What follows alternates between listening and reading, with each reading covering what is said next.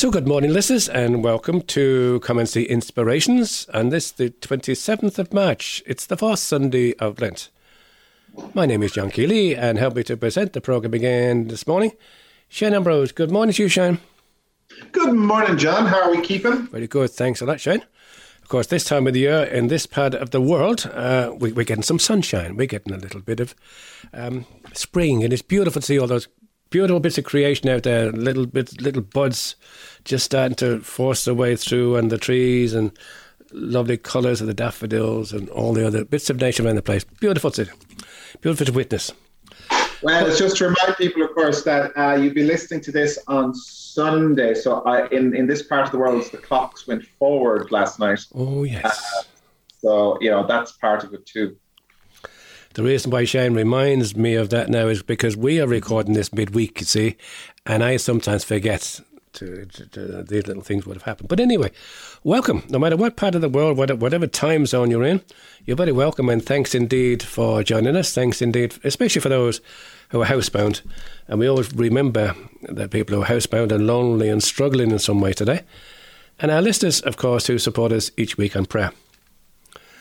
Our programme does include faith topics, chats on maybe the Sunday Gospel, always the Sunday Gospel, of course, and some inspirational music. All of our podcasts can be heard at comeandseeinspirations.buzzsprout.com. Just Google Come and See Inspirations and you'll find us there. Also on our blog, historical programmes going back to 2009, and Sacred Space 102.blogspot.com. We're on Spotify, iTunes, and Facebook. Our Facebook page, Come and See Inspirations.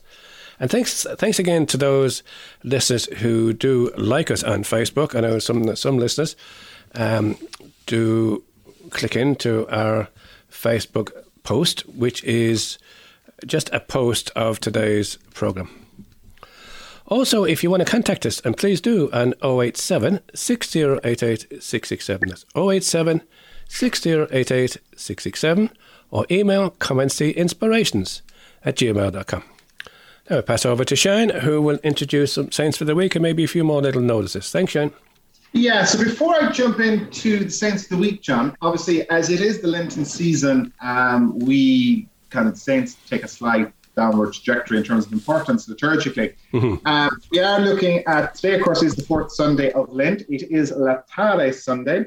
For those of us praying the Psalter, it's week 4. Now, Laetare Sunday is the second Sunday of the year where sometimes priests will use kind of rose vestments, and it's to kind of indicate that we're approaching towards the end of the penitential season of Lent. Now, in terms of, before I jump into the saints, as I said, they're kind of slightly downgraded for the Lenten season. Just, of course, on Friday, of course, the 25th, we had, of course, the event in Rome, where Pope Francis reconsecrated or renewed the consecration of Russia and the Ukraine to the Immaculate Heart of Mary. Very much, of course, associated with the devotion to Fatima and the request of Our Lady of Fatima that Russia would be consecrated to her Immaculate Heart. The Russians, particularly the Russian Orthodox, they don't like it. No. Something we'll pick up upon in part 2 of the programme. Obviously, they don't really want the Catholics consecrating their country to Mary, but anyway. But it's been done a couple of times, actually, John. It was done in 1942. It's been done in 1952. It's been done in 42 by Pius the 12th. In 52, Pius the 12th issued an apostolic letter entrusting the Russian people to the intercession of Mary. It was done in 1964 by Paul VI. John Paul II did it a couple of times. Of course, the most well-known was in 1984, where he did it in, I think he did it in Rome, and he invited the bishops of the world to join him. And I think there was a clandestine bishop or priest walking around Red Square at the time that it was being done in Rome, saying the prayer as well in 1984. Oh. And he did it. Now, obviously, there's a whole load of conspiracy theories about it and whether it was done properly or not. But at the time, because of its connection with Fatima, Sister Lucia, who of course was the third seer of Fatima, confirmed she believed Our Lady's request had been. So why did Pope Francis do it on Friday? So consecration is setting something aside. And, we can always renew a consecration, which is what Pope Francis did. And it's, in one sense, you don't have to believe it. the events of Fatima are not. They're defined as private revelation by the church. You don't have to believe Our Lady appeared to Fatima to be a good Catholic. Let's be very clear about that. But the church has given its approval to what happened, and it's believed that it took place. So, it's the prayers around the consecration. It's not a concession that anything was done insufficiently in 1984, but it's more a case of renewing our prayer through the intercession of Mary's Immaculate Heart for peace in the world, and particularly in Russia and Ukraine. So it's an interesting one. And if people are looking for a good explanation or a good reflection or a good explainer on it, highly recommend our new go-to piece online. It's called The Pillar. And there's an explainer there about the consecration, which is of good information. Now, in terms of the celestial guides, John, and the liturgical odds and ends for the week coming up, Monday the 28th of March is the feast on the Irish calendar of Blessed Nolan O'Donnell O'Neilan, I think that's how you pronounce it. He's one of the Irish martyrs. He was a Franciscan priest and martyr, and he was executed in 1580 on the 28th of March in York, Cork. So he's one of those he was one of those Irish martyrs that was beatified by John Paul II in 1992. We've mentioned him a few times on the program. We don't know a whole lot about him except that he was a Franciscan priest and that he was a martyr. Then on Tuesday the 29th, we are traveling all the way to the Holy Land, and we're going back to the 1195 and we're talking about Blessed Berthold Mount Carmel. He was a crusader, fought in the Crusades, and was in Antioch during its siege by the Saracens. He gave up the military life and became a hermit on Mount Carmel, following and joining a number of other hermits that were in the area, and which gave inspiration to the founding of the Carmelite order. The Carmelites traced their foundation back to these hermits on just outside Haifa. Is the place that's associated with them. So he died in 1195. So that's Blessed Berthold of Mount Carmel. Then on Wednesday the 30th, we have Saint Irene of Rome. Now, Irene is a saint. She's associated with the early church. And in particular, she's actually associated very much with Saint Sebastian. Now, Sebastian, you might remember when we've talked about Sebastian's feast day, which was the 20th of January, I would have said to people, Sebastian is depicted as the man pickled with arrows, tied up against a tree and absolutely full of arrows like a porcupine. So the Saint Irene is remembered as the woman that tried to help deal with his wounds and encourage him to leave Rome. Survived, but she didn't convince him. And but she's that's her feast day on the 30th of March. So 31st of March is the feast of Blessed Christopher Robinson. He's one of the English martyrs, the martyrs of Douay, the martyrs of England, Scotland, and Wales. He was ordained in 1592. He returned in September 1590 to England. He witnessed the martyrdom of St. John Bosque, and he was arrested in March 1597 for the crime of being a priest. That was what he was convicted of. He was martyred for his crime. Now, interestingly, they tried to hang him. He was in Carlisle in England. Is it Carlisle? Yeah, Carlisle is pronounced. And they tried to hang him twice, and the rope broke. So on the third attempt, they put 2 ropes around the man's neck, so they were definitely going to martyr him. So he's one of the martyrs of England, Scotland, and Wales, and he was beatified in 1987 by Pope II. Then on Friday, the 1st of April, All Fool's Day, as it's sometimes known. Just to remind people, of course, it's the first Friday of April, so it's the first Friday devotion for those that maintain their devotion. And it is the feast day of St. Mary of Egypt. Now, St. Mary of Egypt is an interesting one. She is a saint I came across in the iconography of the Eastern Church. Generally very ascetic, very thin and gaunt, very wild hair and nothing else. Now, she's an interesting backstory. So just to bear with me now, she's celebrated across many of the Eastern churches. She was seen as a beautiful, spoiled, disenchanted, rich child who ran away from her family at the age of 12, And she ended up in Alexandria in Egypt. And she ended up basically taking up the oldest profession in the world. So she was there for 17 years. And then at the age of 30, she took ship and sailed off on pilgrimage to Palestine, paying for her way by plying her trade in the oldest profession in the world. She arrived in Jerusalem and she was there for a while. And then one of the big feast days came up, which was the Feast of the Exaltation of the Cross. And she followed the crowds to try and enter the Basilica of the Holy Sepulchre. And she could not pass the front door. Some force stopped her passing the front door. And she was overcome with remorse. And she repented and asked for Our Lady's guidance. And a voice told her to find rest. She had to cross the Jordan. So she crossed the river and wandered out into the desert and lived as the life of a hermit in the desert for 50 years. I read a smart comment that was making up. She was resting after her previous exertions. She lived on herbs and berries and whatever came to hand. And she met Saint Zosimus of Palestine. And she told him to come back a year later. And when he returned to bring her Holy Communion, he found that she had died. And he dug her grave and buried her. So she's an interesting saint. The iconography around her, she died in 421 in the desert near the River Jordan, natural causes. And it's an interesting one. It's always the iconography of Saint Mary of Egypt is what catches my eye. It's very abrupt. The paintings, the imagery of her is very, it's an interesting one. So that's Saint Mary of Egypt on the 1st of April. Then on the 2nd of April, we have the feast day of Saint Francis of Paula. Born in Calabria in 1416, he was a hermit and attracted others to the way of life and called the Order of Minims. And he died at Tours in France in 1507. So Saturday, the 2nd of April, obviously that's the first Saturday of the month. And as we have the reference to the consecration of Mary's Immaculate Heart, to remind people, of course, there is that devotion and that request for Our Lady of Fatima for 5 consecutive first Saturdays for reception of communion, prayer of the rosary, and confession as well for those that are doing that devotion. Now, John, as it's also next week is the start of the month, so it's the start of April. So the prayer intention for the Holy Father for the month of April. We pray for the healthcare workers who serve the sick and the elderly, especially in the poorest countries.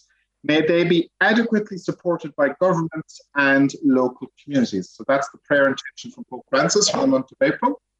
So just a few little notices here, as we usually do here on part 1 of our podcast.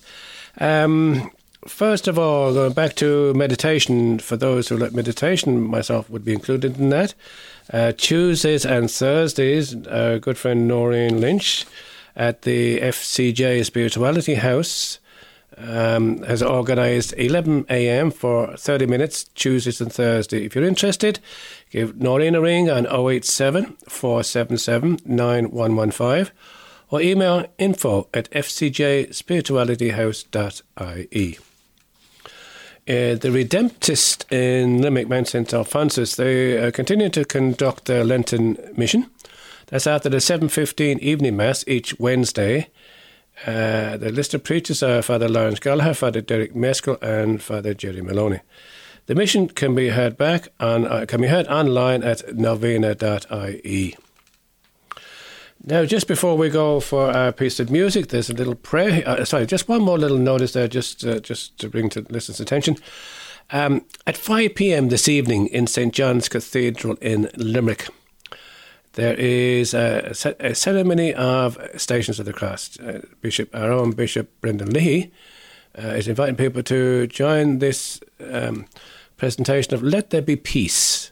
So the idea is to pray the Stations of the Cross for the people of Ukraine and Russia. That's 5 p.m. this evening, Irish time.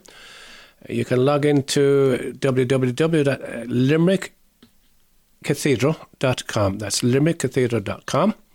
Or St. John's Cathedral, you might get it as well. And that's on today at 5 p.m, Stations of the Cross.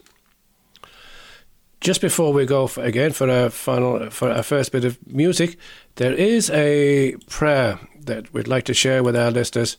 And this is for the peoples of Ukraine and Russia. Holy and gracious God, we pray for the people of Ukraine and the people of Russia, for their countries and their leaders. We pray for all those who are afraid, that your everlasting arms hold them in this time of great fear. We pray for those who have the power over life and death, that they will choose for all people life, and life in all its fullness. We pray for those who choose war, that they will remember that you direct your people to turn our swords into plowshares and seek peace. We pray for the leaders on the world stage, that they are inspired by the wisdom and courage of Christ. Above all, Lord, today we pray for the peace for Ukraine. And we ask this in the name of your blessed Son. Amen. So we go for our first bit of music. And Shane, you picked a nice little piece of music there today, a Ukrainian hymn. Yeah, I thought it was a nice reflective piece.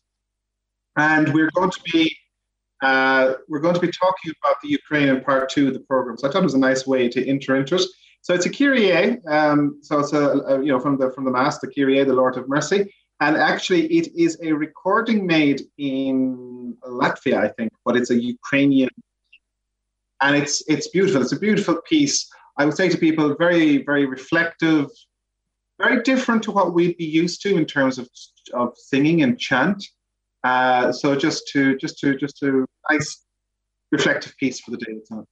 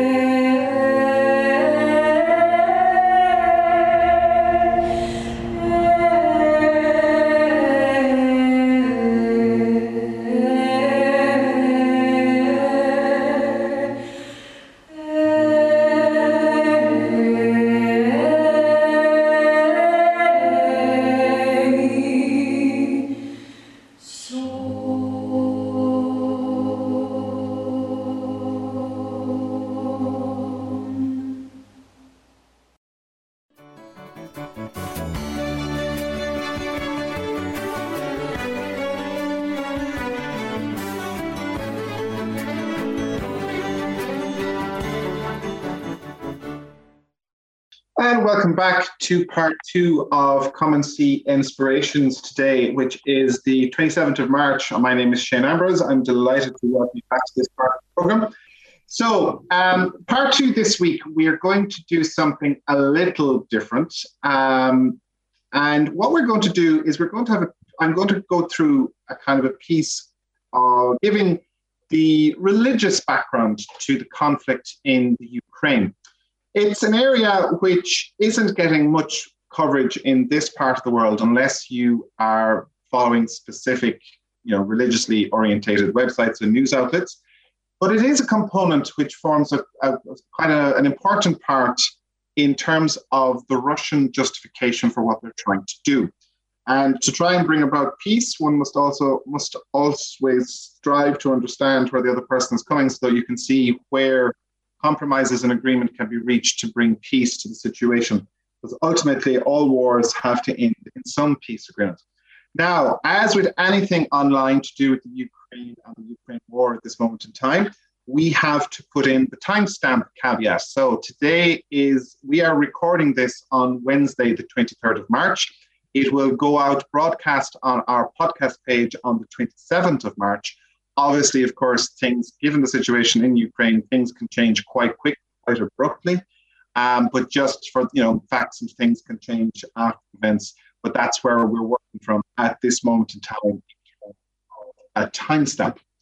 Right, John. So in terms of what we're talking about, I suppose what caught my eye and why I suggested to John that we would cover this particular topic is a headline that was on the Religious News Service, and it said, Putin is after more than land. He wants the religious soul of Ukraine.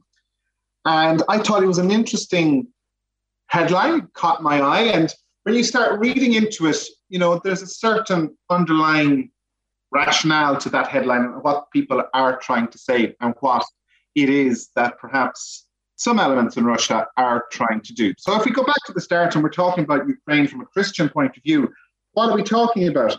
Ukraine, of course, is the second largest country in Europe, population of 44 million people. And it's very much defined by its location. Even the name Ukraine in some definitions is a word meaning borderland between east and west. From a historical point of view, from a Christian history point of view, it was the seat of the Kievan Rus. That was the duchy, that was the principality that was there. And the history, forms a very key part in the history of that part of the world. The history of Kievan Rus influences the history of the Ukraine, Belarus, and Russia itself. In 988, its ruler, Prince Vladimir, or Volodymyr, as the Ukrainians would call him, he accepted and became a Christian. And it's an important date, 988, because that's seen as kind of very much the date of his conversion to Eastern Orthodoxy. It was defined as, it's seen as being very key in history in that part of the world. The Prince Vladimir, his emissaries even, had traveled to Constantinople to learn about the faith, and famously are said to have reported to him when they got back that when they witnessed the Byzantine liturgy being celebrated in the Hagia Cathedral in Constantinople, that it was so beautiful that we no longer knew whether we were in heaven or on earth. And the year of Vladimir's baptism in 988 is commonly cited as the year when Christianity was established in the lands that are now the Ukraine and Russia. So when we look at the Ukraine today and we talk about the different denominations that are there, I suppose from our point of view, we would break it into two groups. So there are Catholic Christians and then there are the Orthodox Christians. So if we go with the Catholic Christians first, there are three different groupings of Catholic Christians. Now, I suppose one thing which we have raised on the podcast before is that when we're talking about the Catholic Church, in an Irish context or a UK context or an American context, we often call ourselves Roman Catholics. But that is only one part of the Catholic Church. There are actually 24 different churches which make up the Catholic Church. And the unifying factor is the communion with the successor of St. Peter. For the majority of Irish people and Roman Catholics, we are technically what's called Latin Rite Catholics. We are Latin Catholics. That's how we're defined. Our liturgies, our rites, our way of celebrating our faith, our way of understanding and governing our ecclesial communities and our church is defined by tradition coming from the See of Rome. So hence the term Latin. But you have 23 other churches of equal right, of equal importance within the Catholic Church who celebrate their rites and liturgies and their governments in a different structure. And some of those are Byzantine, some of them which is coming from Constantinople, some of them are Syriac, coming from Syriac part of the world. Some are coming from the Alexandrian tradition, which is associated with Alexandria in Egypt. All of them have different ways that they celebrate their liturgies, that they're governed in different ways, that they communicate with their diaspora around the world in different ways. But for those that call themselves Catholic, they are in communion with the See of St. Peter. So that's what they are. And in the case for the Ukraine, there are actually two of these churches. One is called the Ukrainian Greek Catholic Church, and the other one is called the Ruthenian Greek Catholic Church. Now, Greek in this sense has nothing to do with being from Greece. It actually just refers to the liturgies they use, the Byzantine liturgies. The Byzantine is also the term that sometimes uses Greek liturgies. So that's what that means. So from a Ukrainian point of view, there are three Catholic churches. There are the dioceses that we would call Latin Rite, and they're mainly people that would have been of Polish extraction, okay? You have the Ruthenian Church, which is to the south of Ukraine, and that's its own distinct community, very much associated with Hungary, because at that part, and over the years, Hungary, the Austro-Hungarian Empire, ruled that part of Ukraine.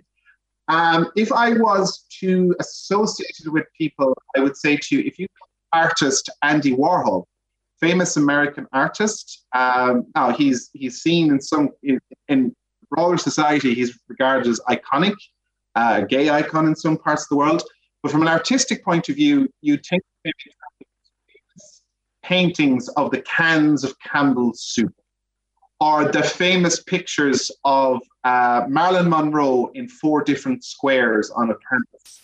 He's from Pittsburgh, and very interesting life. I visited the museum dedicated to him and the gallery dedicated to him there, but he's Ruthenian. He was Ruthenian Catholic to the day he died, and a very devout one actually as well. But the church the other church I want to focus on, or I am going to focus on, is the Ukrainian Greek Catholic Church, which is an interesting church in itself. It's the largest Greek Catholic church in the world. It's a church of martyrs. It's a church of the catacombs in the Ukraine, and it has a large influence in Ukraine society because it was seen as being very much a church associated preserving and maintaining Ukrainian culture and tradition and language, and it has had members of the Ukrainian Greek Catholic Church have been very much involved in Ukrainian identity, a bit like ourselves in Ireland when we had our own Gaelic revival in the 1890s and 1900s, that kind of thing as well. So then on the other side, you have Orthodox churches, and there are 2 principal Orthodox churches in Ukraine. So I'll come to those in a minute because those are the important ones from a Russian point of view. But just in terms of the Greek Catholics, the Ukrainian Greek Catholic Church, its population of about 3.25 million, predominantly in Western Ukraine. And very much, I suppose, its history is bound up with the Orthodox Church. So when we had the Great Schism in 1054, so that's when there was the divide between the Latin Church of the West and the Orthodox Church of the East. The church in Ukraine, they went with the East. That makes sense. They were an Orthodox community. But in 1596, Western Ukraine was ruled by Poland. And at that time, a number of the bishops in that part of the world entered into union with Rome again. So they came back into communion with the Pope. And that's an important day. So they maintained their own liturgy as Greek or Byzantine, but they were in communion with the See of St. Peter. And so since then, we've had the Ukrainian Greek Catholic Church. And it's an important, from a Ukrainian point of view, the Russian Church really does not like it because it's seen as impinging on their canonical territory. Something to again. In the early 20th century, the church very much, as I said, was a source of unity and the national cause for the Ukraine.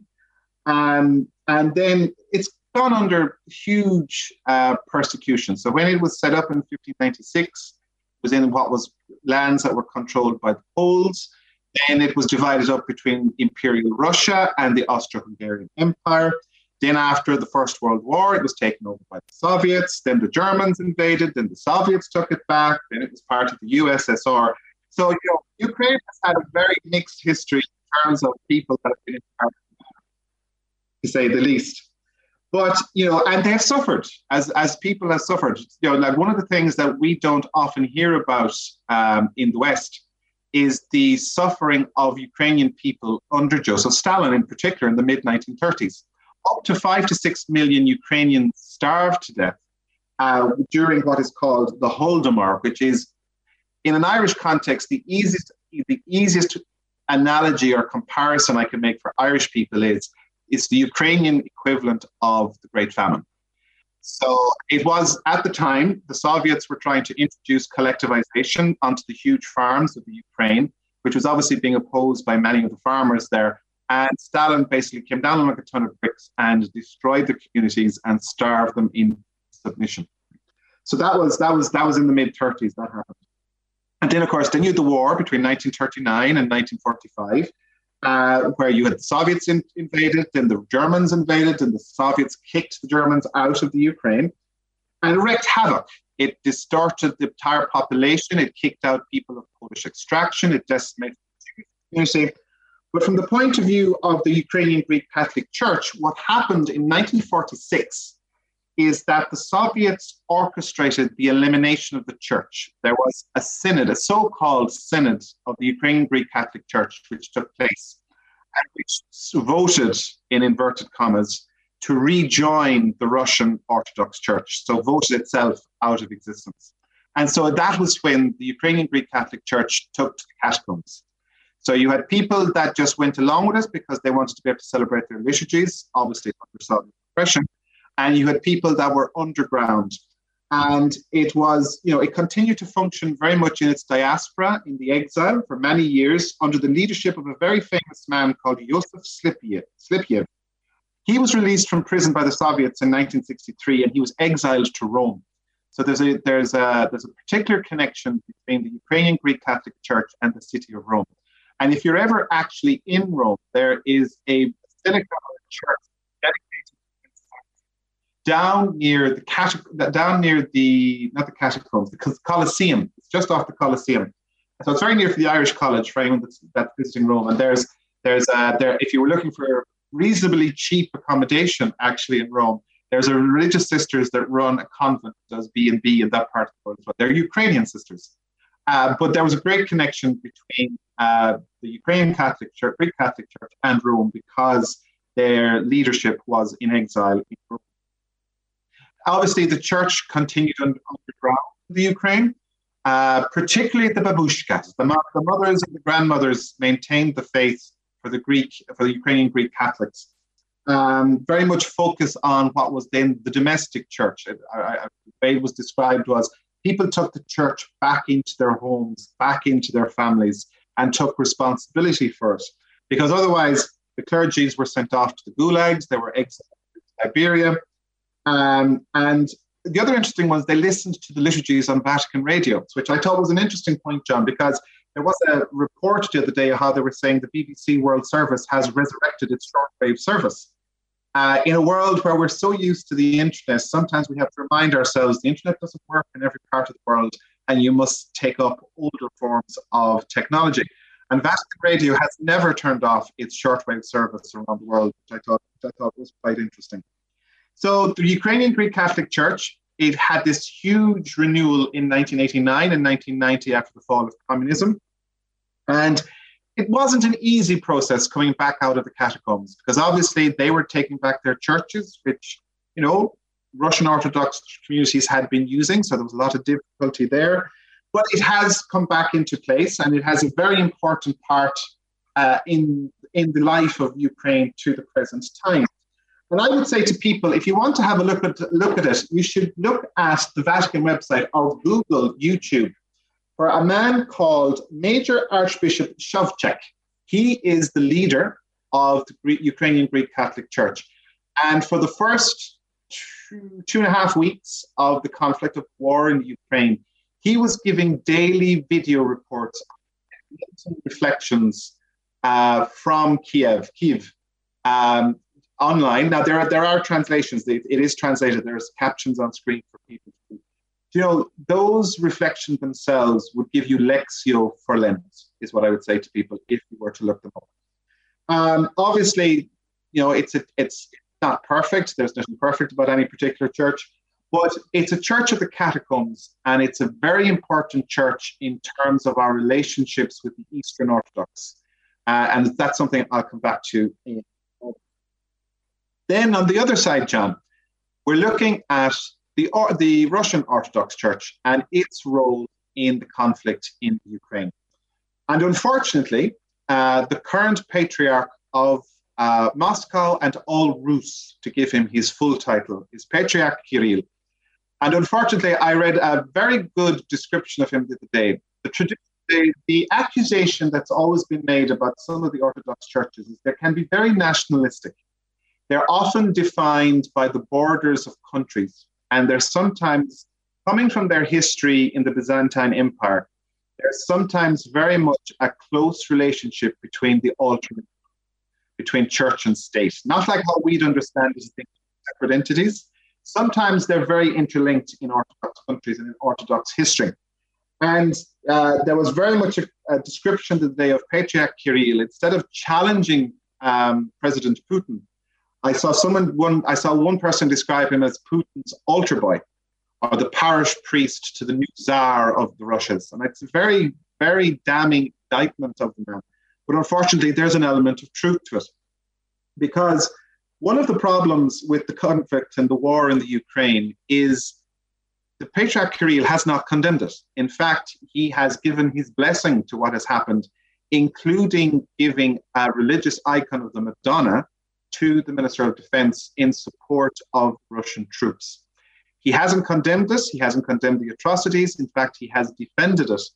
And he's defended it on this basis that himself and Putin have put forward, that the Ukraine is the birthplace of Christianity in that part of the world, which is to be defined as Russian.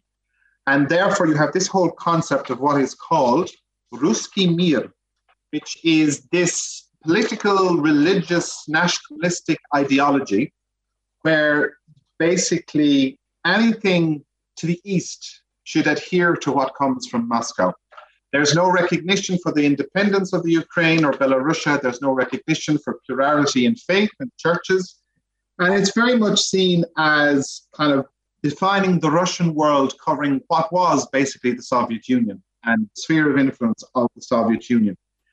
And it's kind of defined as Russia must regain the territory of the empire, and monopoly power over souls must belong to the Russian Orthodox Church. Right.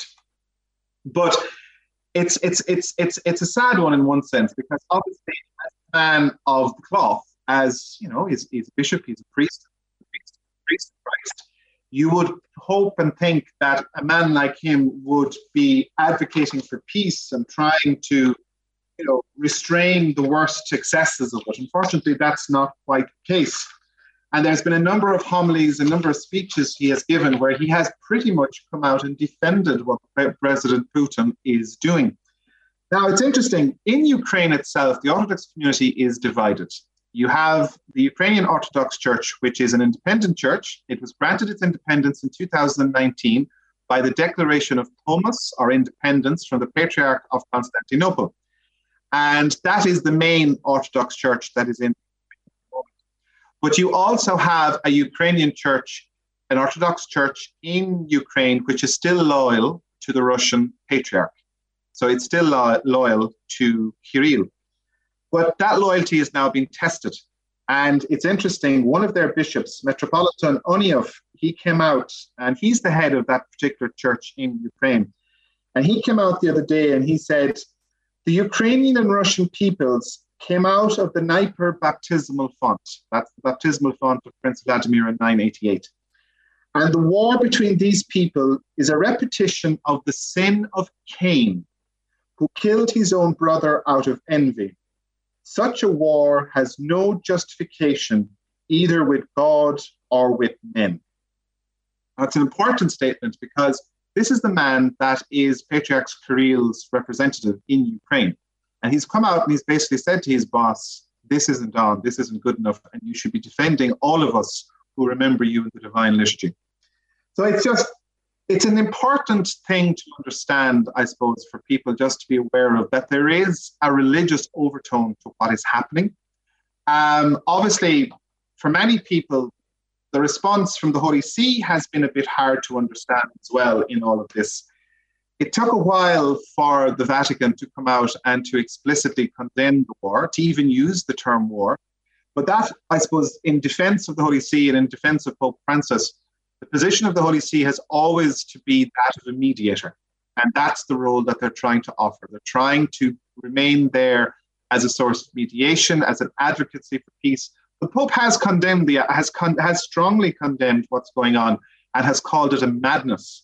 So it's just some people had wondered why there was a degree of silence to a certain extent, but they're trying to work things in the background as the Holy See it does. That's what it does. It tries to mediate. It tries to have a place of mediation and offering itself as a conciliator in conflict situations. It's an important one, I suppose, as well, because this war, I suppose, is very much going to challenge our understanding of the Orthodox community. Up to now, very much, the Russian Orthodox Church has been the big bear in the room, John. It's very much been kind of flexing its muscle. It has been a church of it's the largest Orthodox church in the world. It's the largest Orthodox community. It also happens to be the wealthiest Orthodox community, and it was trying to kind of push that influence around. So the question will now arise, after the actions or lack of actions of Patriarch Kirill, where and how the standing of the Russian Orthodox Church will stand in the world, the divisions that are now there in the Orthodox community. But as we kind of think about it and we pray for it and realize sometimes how religion can be wrapped around like a banner around forces, we have to remind ourselves that whether we're Catholic or Orthodox or whatever denomination we are all baptized followers of the Prince of Peace. And ultimately, that is what we should all be striving for in terms of peace. There has been a debate whether, the Ukrainians defending themselves meets the conditions for what's called a just war. I think in most cases, everyone would agree that the right to defend yourself, and particularly under the UN Charter, meets the conditions of a just war.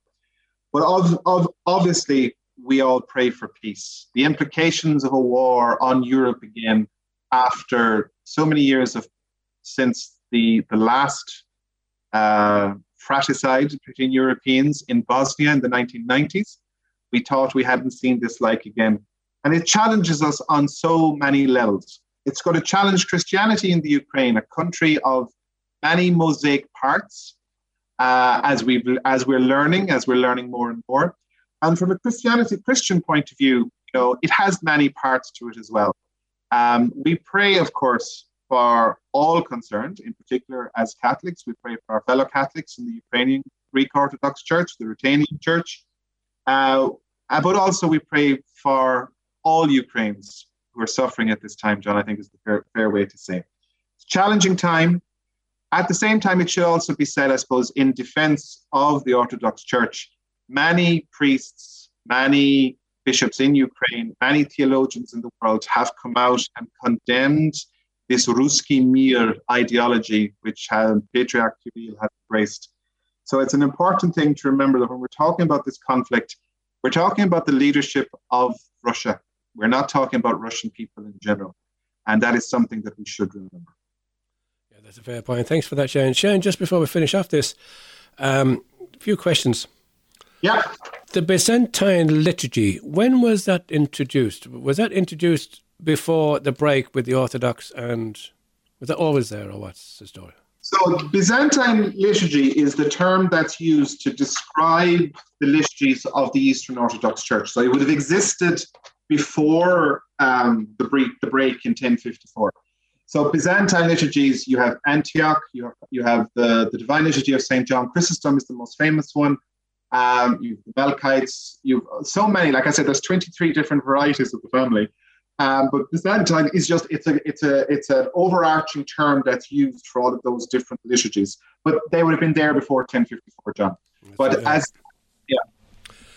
Last one. You mentioned someone from a bishop, I think Archbishop from Kiev, who was given daily reflections and I think they were. He was given those through Vatican Radio. At some stage, you might be able to give us his name again. So it's so he's Major Archbishop Shevchuk. Now, I'm not going to spell it, John. What I would say to people is, if you go on to Vatican News, you will see it, because they were putting up the YouTube clips and they were providing the translation. So Vatican News is your best place to find it. He's an interesting guy. He was one of the youngest bishops appointed to head his church. The Ukrainian Greek Catholic Church has been asking Rome for many, many years to make him a patriarch, which would be the traditional title associated with church like that. So we'll wait and see. At the moment, they're called Major Archbishop. That was invented for them in the 1960s by Pope Paul VI. And they're, it's an important thing for them as a faith community that they're recognized and their independence is given to them. They're an interesting community. They straddle that place, that space between East and West. And one of the things which Pope John Paul II often prayed for was that the church needed to breathe with both its lungs. And when Pope John Paul II was talking about things like that, he was talking about East and West, or the Latin Church and the Orthodox Church working and praying together. So, the Greek Orthodox, the Ukrainian Greek Orthodox Church is a very important bridge from that point of view. Okay, Shane, thanks a lot for that. So at this point in the programme, we had hoped to have Father Seamus Enright, the rector of the Mount St. Alphonsus Redemptorist Monastery in Limerick, join us. But unfortunately, Father Seamus, just at the last minute, took to the bed with a heavy cold and unfortunately couldn't join us. But Father Seamus did tell me that the Redemptorists are indeed working in a variety of roles in cities and towns in various parts of Ukraine. They're close to the Polish border. They're in North Ukraine, close to the Russian and Belarusian border. They are also involved close to the Moldovan border.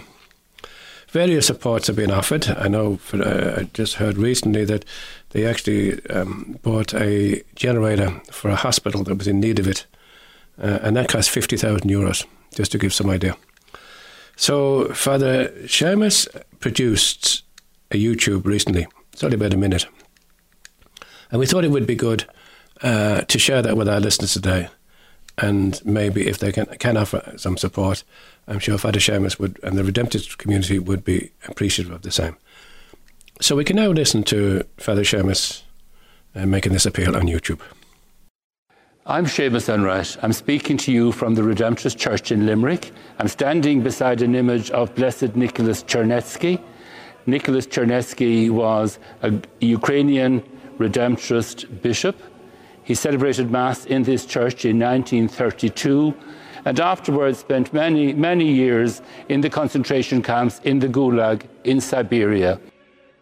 The picture reminds us of the suffering of the Ukrainian people.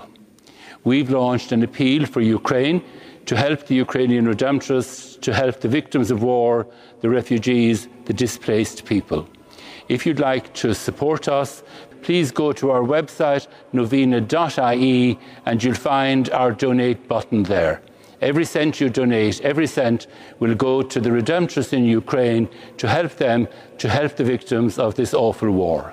Thank you.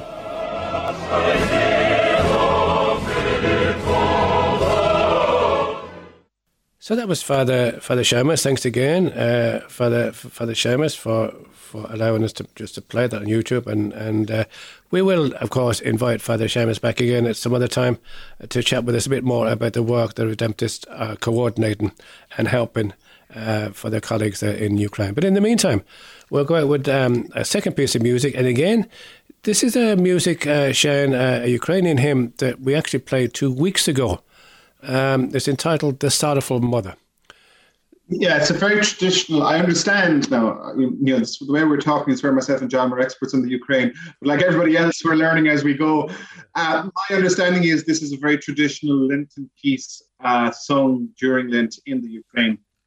And I suppose the closest analogy I could give to people in Ireland or elsewhere is It's almost like a Ukrainian version of the Stabat Mater. That's a very poor analogy, a very poor comparison, but it gives you an idea of the beauty of the hymn itself. If you can find it online, and there's quite a number of videos of it online, and they generally all have transcriptions of the words, and it's a beautiful piece for reflection.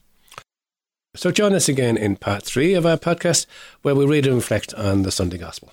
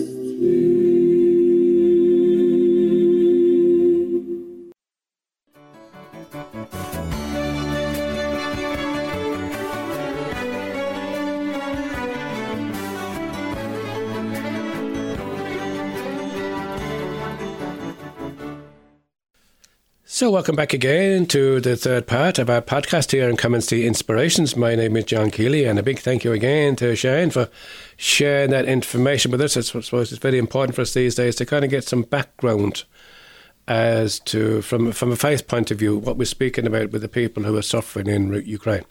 Thanks for that, Shane. And don't forget, listeners, if you want to listen back to it again, come and see inspirations.buzzsprout.com. We're on Spotify. Just Google Come and See Inspirations, or you get us on Facebook, Come and See Inspirations. But in the meantime, we'll now continue on with our podcast, and this is where we read and reflect on the Sunday Gospel. Before that, we'll ask Shane to pray this prayer before reading and reflecting on Scripture. Thanks, Shane. Lord, we thank you for putting us in the presence of your word, which you inspired in your prophets. May we approach this word reverently, attentively, and humbly. May we not despise this word, but receive all it has to say to us. We know that our hearts are closed, often incapable of comprehending the simplicity of your word. Send your Spirit to us so that receiving the word in truth and simplicity, our lives may be transformed by it. Let us not be resistant, Lord. May your word penetrate us like a two-edged sword. May our hearts be open to it, and not our eyes be closed, nor our minds wander. May we give ourselves entirely to this listening. We ask this, Father, in union with Mary, who used to recite the Psalms, through Jesus Christ our Lord. Amen. Amen. Thanks for that, Shane. So the Gospel for today, for the first Sunday of Lent, is taken from the Gospel of Luke, chapter 15, verse 1 to 3, and 11 to 32. The tax collectors and sinners were all seeking the company of Jesus to hear what he had to say. And the Pharisees and the scribes complained. This man, they said, welcomes sinners and eats with them. So he spoke this parable to them. A man had 2 sons. The younger said to his father, let me have the share of the estate that would come to me.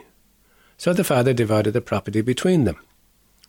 A few days later, the younger son got together everything that he had and left for a distant country, where he squandered his money on a life of debauchery. When he spent it all, that country experienced a severe famine, and now he began to feel the pinch. So he hired himself out to one of the local inhabitants, who put him on his farm to feed the pigs. And he would willingly have filled his belly with the husks the pigs were eating, but no one offered him anything. Then he came to his senses and said, how many of my father's paid servants have more food than they want? And here am I dying of hunger. I will leave this place and go to my father and say, Father, I've sinned against heaven and against you. I no longer deserve to be called your son. Treat me as one of your paid servants. So he left the place and went back to his father. So while he was a long way off, his father saw him and was moved with pity. He ran to the boy, clasped him in his arms, and kissed him tenderly. Then his son said, Father, I have sinned against heaven and against you. I no longer deserve to be called your son. But the father said to his servants, quick, bring out the best robe and put it on him. Put a ring on his finger and sandals on his feet. Bring the calf we've been fattening and kill it. We're going to have a feast, a celebration, because this son of mine was dead and has come back to life. He was lost and he's found. And they began to celebrate. Now the elder son was out in the fields, and on his way back, as he drew near the house, he could hear music and dancing. Calling one of the servants, he asked what it was all about. Your brother has come, replied the servant, and your father has killed the calf we had fattened, because he has got him back safe and sound. He was angry then and refused to go in, and his father came out to plead with him. But he answered his father, Look, all these years I've slaved for you and never once disobeyed your orders. Yet you never offered me as much as a kid for me to celebrate with my friends. But for this son of yours, when he comes back after swallowing up your property, he and his women, you kill the calf we had been fattening. The father said, My son, you are with me always, and all I have is yours. But it's only right that we should celebrate and rejoice. Because your brother here was dead and has come back to life. He was lost and he's found. That's the Gospel, Shane, for this week, taken from Luke chapter 15. Any thoughts you might want to share with us, Shane? Yeah, it's in one sense, this week's gospel is a gospel that you could get very easily into from the point of view of you or I talking about it, John, because it's a very familiar gospel.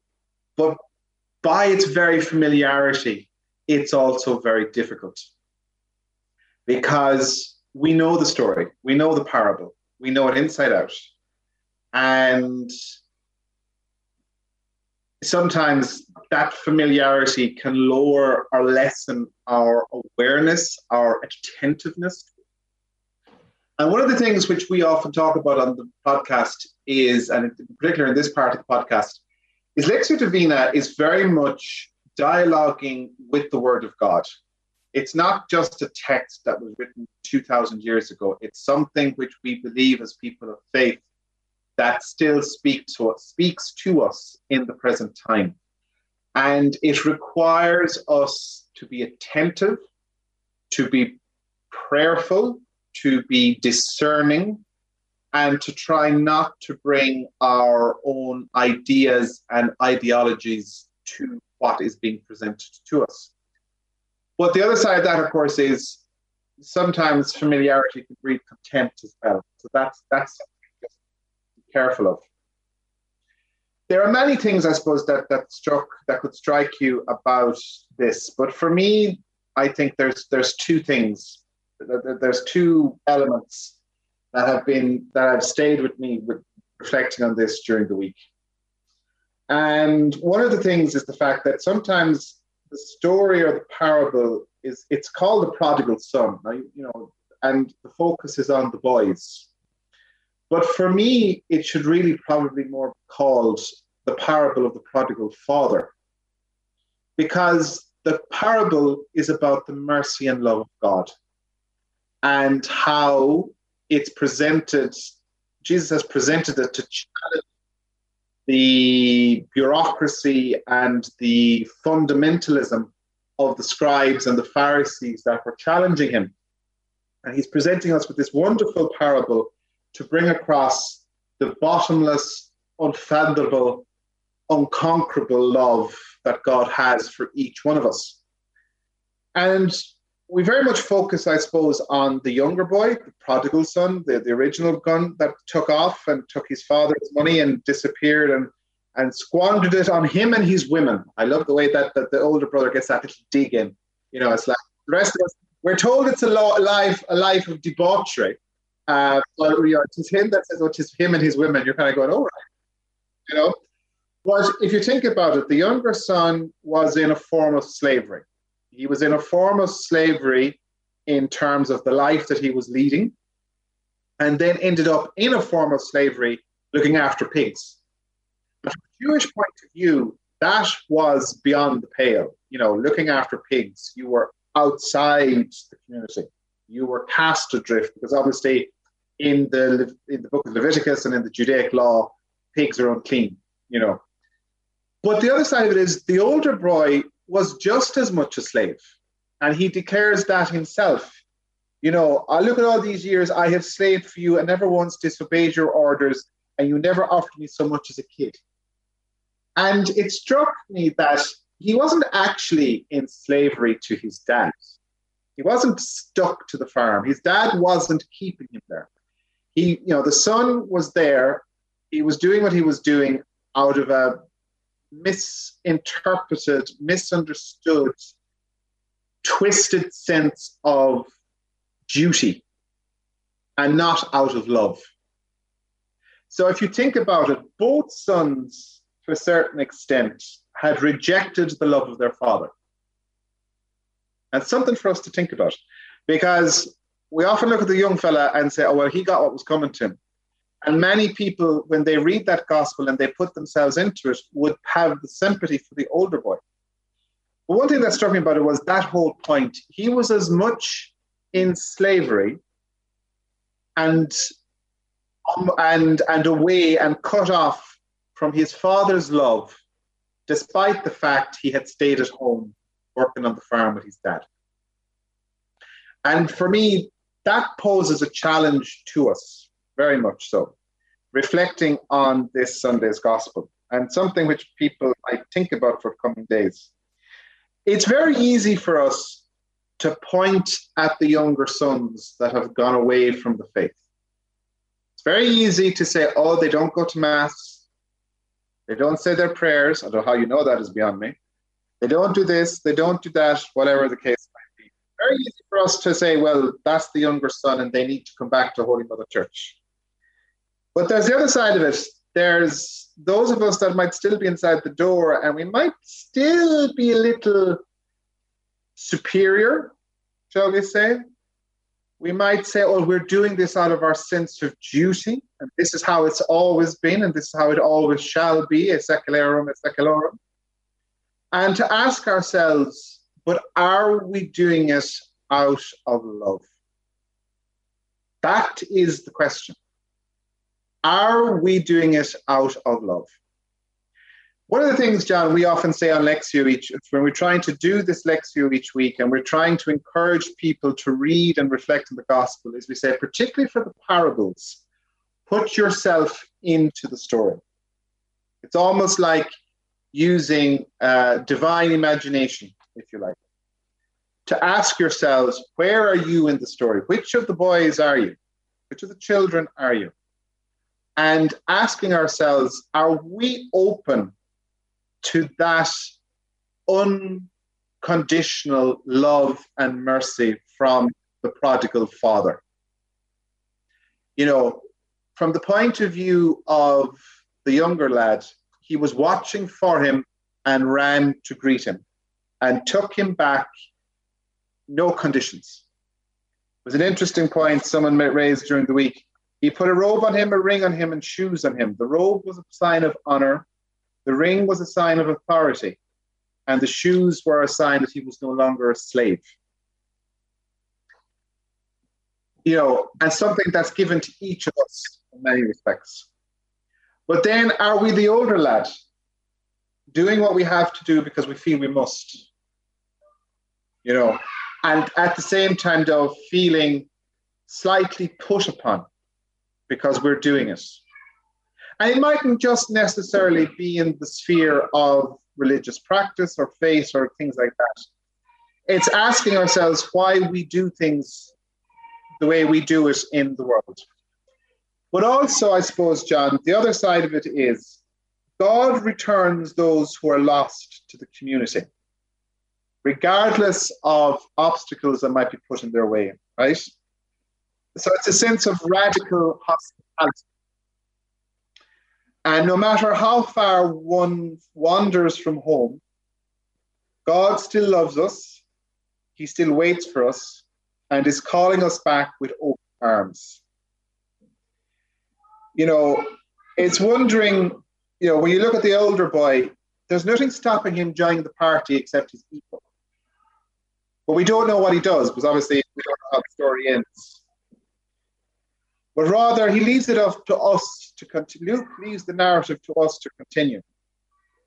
And we have nothing to lose in welcoming home the lost.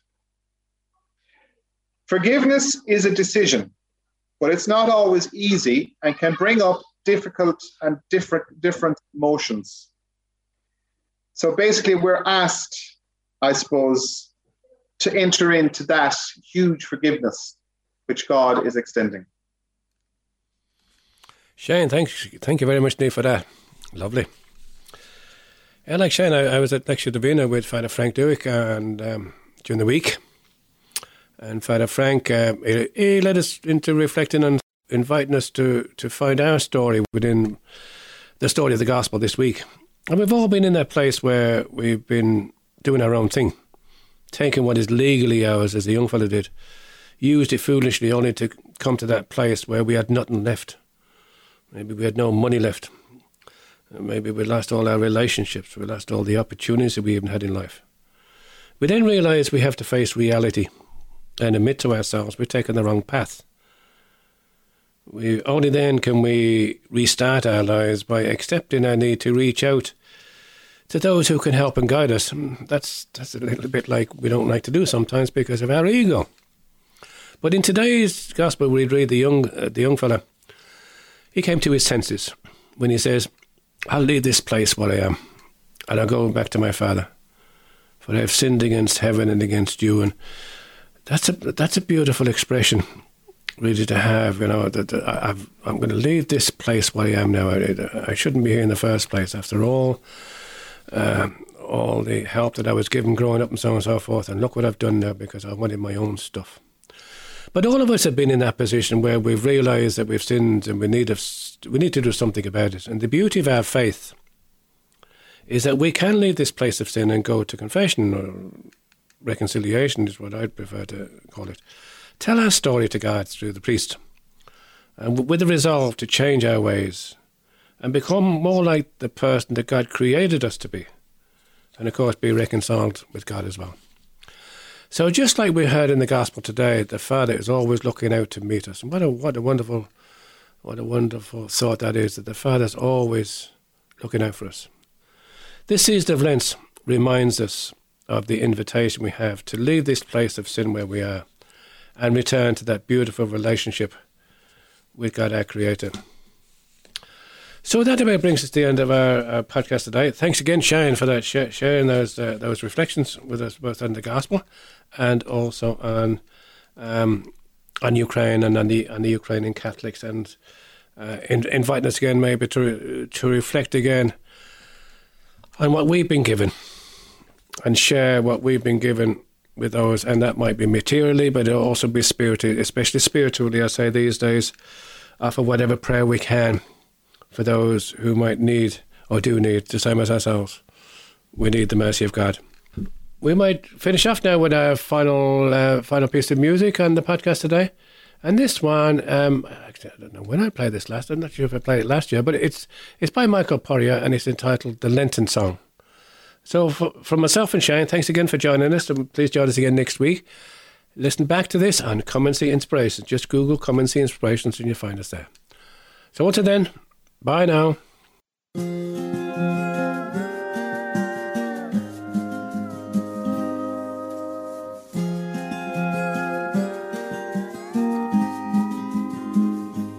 For these 40 days and 40 nights, will you walk the path of sacrifice? For these 40 days and 40 nights, will you walk the path of sacrifice? Or will you turn away, pretending you cannot hear me? Turn down the noise in your life, come away to the quiet. I am waiting here. Ask me your questions, tell me your doubts. I am listening with all my heart. For these 40 days and 40 nights, will you walk the path of sacrifice? For these 40 days and 40 nights, will you walk the path of sacrifice? I know you are afraid of where this road is leading. I want to draw your heart deep into the desert, where I will speak a word to restore your soul, and a promise of the coming day when I will dry your tears away. Let me show you the fountain of consolation. I will show you the river that flows through the desert. Oh, please don't turn away, my little one. What has this world been whispering to you?